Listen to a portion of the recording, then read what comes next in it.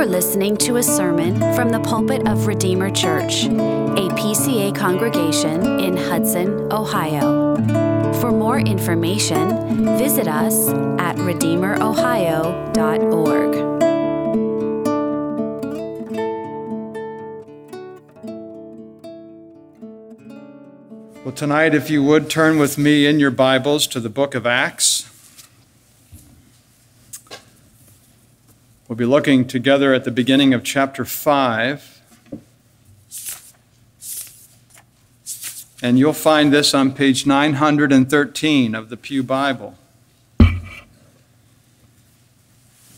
The last time we met, the first in our series of 6, we considered the nature of hell. It's an awful place where the wicked will be punished everlastingly in both body and soul. And so tonight, in the second of our series, we consider the basis for this incredible doctrine. So read with me, if you would, Acts chapter 5, verses 1 through 6. Hear the word of God.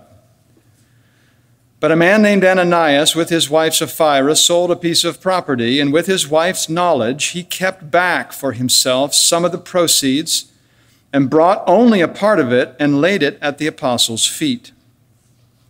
But Peter said, Ananias, why has Satan filled your heart to lie to the Holy Spirit and to keep back for yourself part of the proceeds of the land? While it remained unsold, did it not remain your own? And after it was sold, was it not at your disposal? Why is it that you have contrived this deed in your heart? You have not lied to man, but to God. When Ananias heard these words, he fell down and breathed his last. And great fear came upon all who heard of it. The young man rose and wrapped him up and carried him out and buried him. Well, Ananias is to the New Testament book of Acts what Achan was to the Old Testament book of Joshua. Both men are found at the beginning of the Old Testament and the New Testament churches, respectively.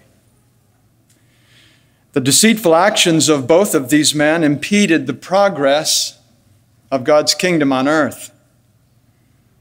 The property that Ananias sold belonged to him before and after the sale, and neither he nor his wife was under obligation to donate all the proceeds. We want to make that clear at the outset. But when Ananias appeared to give it all, he kept back some for himself. And that word kept back is the same word used in the Septuagint to describe Achan's sin. This is a clue that Ananias' transgression was of the same kind with Achan's. Ananias and Sapphira must have told the apostles beforehand that they would give everything to the church. So while pretending to give it all, they embezzled in a portion of it for themselves. And it was rank hypocrisy. They sought the credit of generosity without the inconvenience of giving it all up. So Ananias was not only a thief, but he was also an outright liar. That's the worst kind of thing. But worst of all, Ananias didn't sin against man, who is finite and unholy, but Ananias sinned against God, who is infinite and holy. Peter said, why is it that you've contrived this deed in your heart? You've not lied to man, but to God. He did lie to man, quite frankly, but its heinousness arose from telling a lie to God.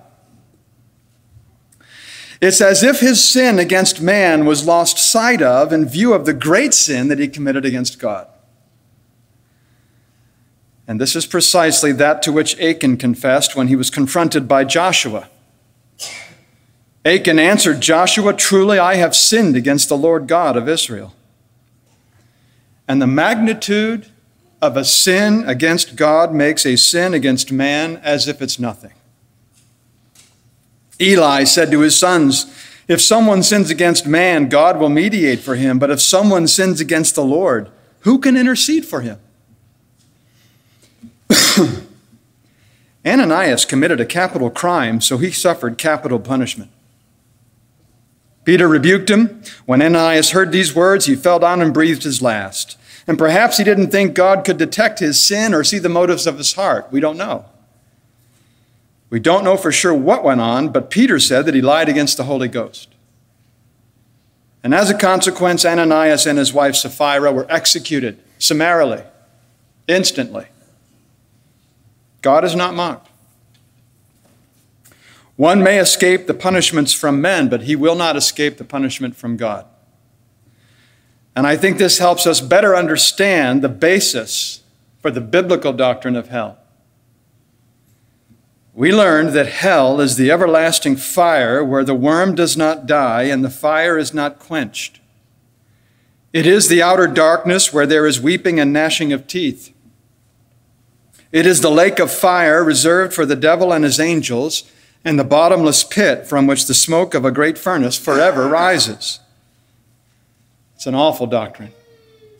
It's terrifying.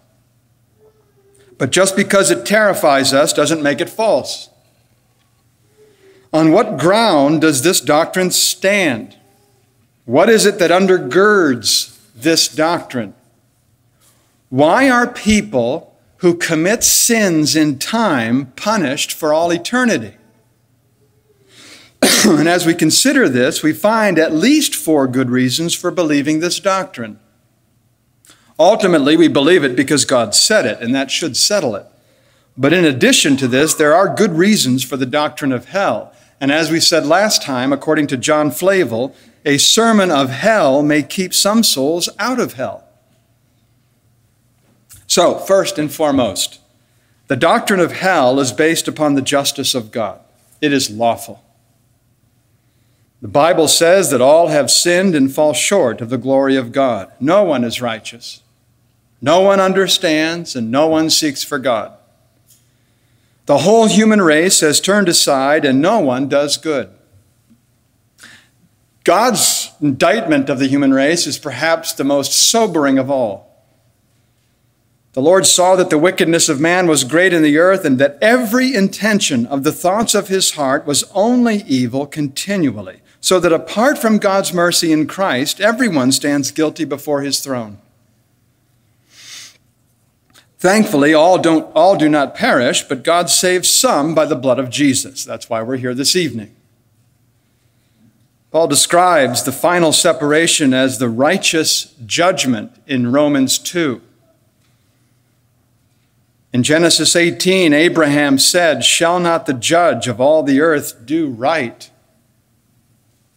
God will render to every person according to his work. And since the wages of sin is death, the judgment rendered will be death. To render another judgment would make God unjust, and that's absolutely impossible. So the justice of God is a fundamental basis for this doctrine of hell. No one will ever suffer the penalty for which he or she is not liable. Every soul that is sentenced to hell is judged according to the law of God under perfect justice. It's the law that sends them there, and it will be the law that keeps them there. Because as Galatians 3 reminds us, for all who rely on the works of the law are under a curse. And at death it takes hold and arrests, claps on the shackles, and commits to hell. That's why Peter says that those who rejected the preaching of Noah are spirits in prison. If we think about it, God's justice demands that the penalty be eternal, because a sin against an everlasting God will incur divine wrath that is everlasting. Isn't that just? There is nothing about God that can be classified as finite. Nothing. He's an infinite God. His love is infinite, his wisdom, his power, they're infinite, they're eternal. So must be his wrath. There's nothing about God that is finite. All of his attributes are equally ultimate. They are infinite and eternal. And therefore, if the penalty threatened is wrath, then that wrath must be everlasting. Because of sin, the wrath of God comes upon the sons of disobedience in Ephesians 5:6. And I want us to consider this well, because the damned in hell will never truly repent of sin. If you think about it, for all eternity, they will continue indulging their sinful desires of hate, envy, desire for revenge.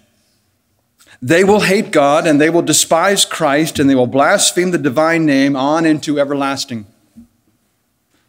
The Apostle John describes the after effects of the fifth bowl of wrath upon the earth in these words: "People cursed the God of heaven for their pain and sores, and they did not repent of their deeds."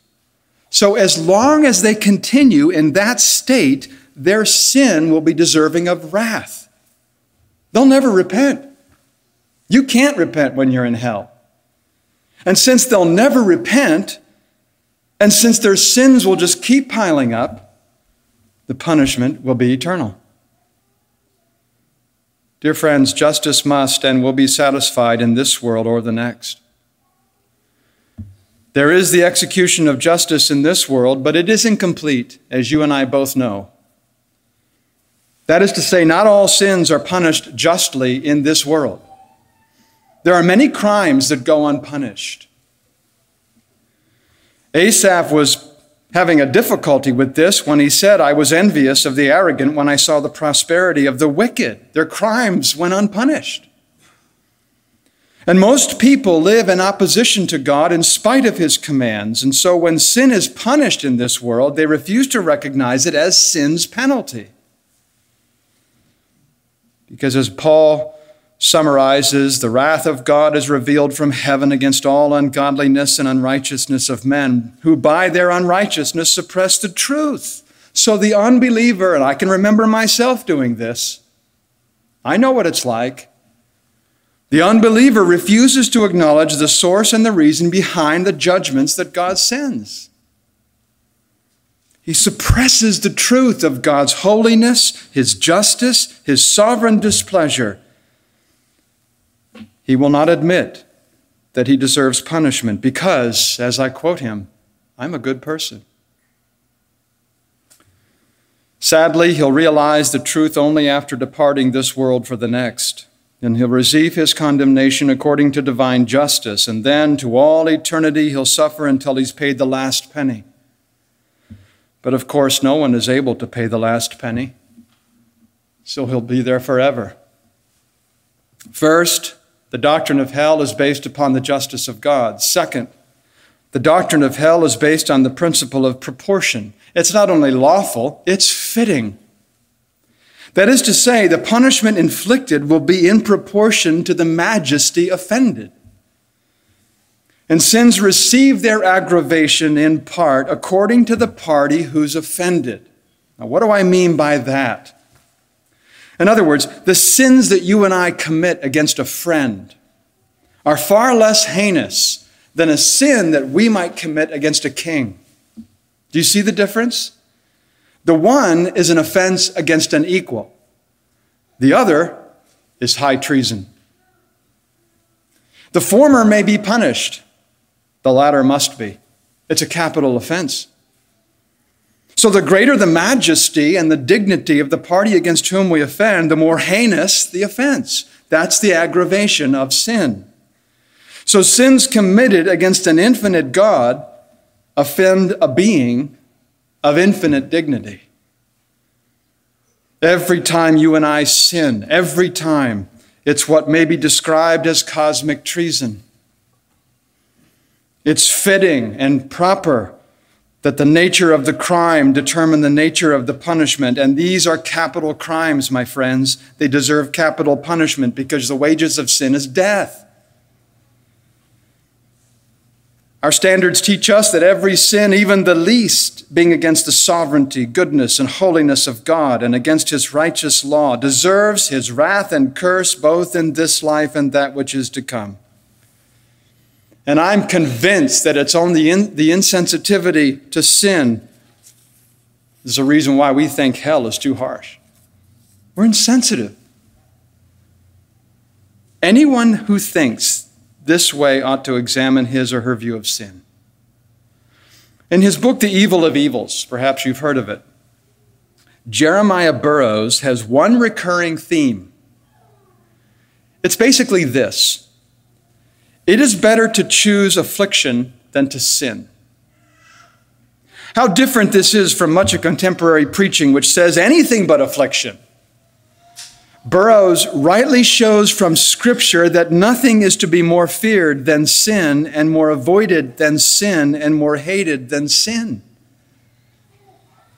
All sins, every single one of them, are against an eternal being of infinite majesty and perfection, and according to the principle of proportion, such sins deserve hell.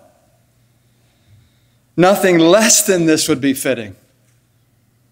God is worthy of reparation. There is an infinite degree of wickedness in the very least of sins, and that's because, as we've said, every sin is ultimately against the true and living God. Isn't that what David said? Against you, you only, have I sinned and done what is evil in your sight. Every sin is utterly heinous. There is no basis for a distinction between mortal and venial sins. All sin is lawlessness, and all sin incurs guilt, and all sin deserves wrath, and nothing can take away the guilt of sin but the blood of Jesus.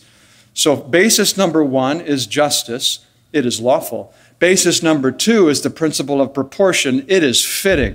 Basis number three, the dictates of logic. It makes perfect sense. The first premise has to do with the link between sin and punishment. All disobedience is punishable. That's just. History, experience, conscience, they all witness to that truth. We see it in various punishments and consequences for sin in this world. Some suffer because of the unavoidable results of sin, poverty. Some of the poor are poor because of their sin. Not all, some. Others suffer the negative response of offended parties. You sin, you're rejected. You're a social outcast. Still others suffer civil punishments. They're incarcerated or they're executed. Conscience approves of this. The penalty of rape and murder, death. So the major premise is the fact that disobedience is punishable. The second premise is that all sin is disobedience. It's against the law, right? So this minor premise is indisputable. No one disagrees with the definition. Scripture says sin is lawlessness. I can say all sin is immoral. I can say it's a violation of the moral law. It's disobedience. So we have our major and our minor premise. All disobedience is punishable. Major premise. All sin is disobedience. Minor premise. Therefore, conclusion, all sin is punishable. Makes perfect sense. AAA1 for you logicians. It's valid. Better yet, all sin must be punished. But if all sin is not punished in this world, when will it take place? Some sins are punished, many sins are not. Many crimes go unpunished, as we said, and logically, therefore, there must be a final judgment to satisfy the demands of justice. God will have his day. Christ will be vindicated and sinners will be punished, and there is no sin of even the slightest degree that will go unpunished. So the logic of hell is why even pagan philosophers affirmed this truth. Isn't that interesting? Through the ages, those pagan philosophers have referred to a place of torment in the afterlife. Think of the silly Roman myths that have glimmerings of this doctrine. Pluto, who ruled the underworld. Rhadamanthus, who was a judge. Charon, the ferryman, who took the souls across the river Styx. They're foolish fables, but they contain thoughts about the judgment. The wiser and the more serious of ancient philosophers speak more plainly of judgment. They contemplated sufferings and punishments endured in Hades. Cato reproved Caesar for scoffing at the punishments after death. Plato believed in the afterlife, and he affirmed future torments. So our doctrine of hell is based in part upon the dictates of logic because it makes sense.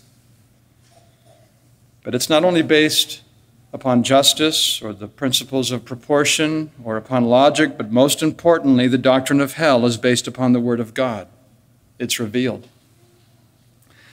Not only because of those things, but our doctrine of hell is based primarily upon the testimony of God himself. Whatever the Lord reveals in Scripture must be received and embraced. We're told that it's impossible for God to lie. He cannot deny himself. There are things in the Bible that are very difficult for us to understand, or accept for that matter. I don't especially like being told that I'm totally depraved, but that's what God says. Scripture speaks of a great serpent that spoke, and a flood, and a trinity, and the bottomless pit. And difficult or not, if God reveals it in his word, we're bound to believe it. The Bible speaks of a judgment fixed by God, followed by punishments that are eternal. And on that day, the wicked will be thrown into hell, both body and soul. Matthew 25:46, Jesus himself says the wicked will go away into eternal punishment, but the righteous into eternal life.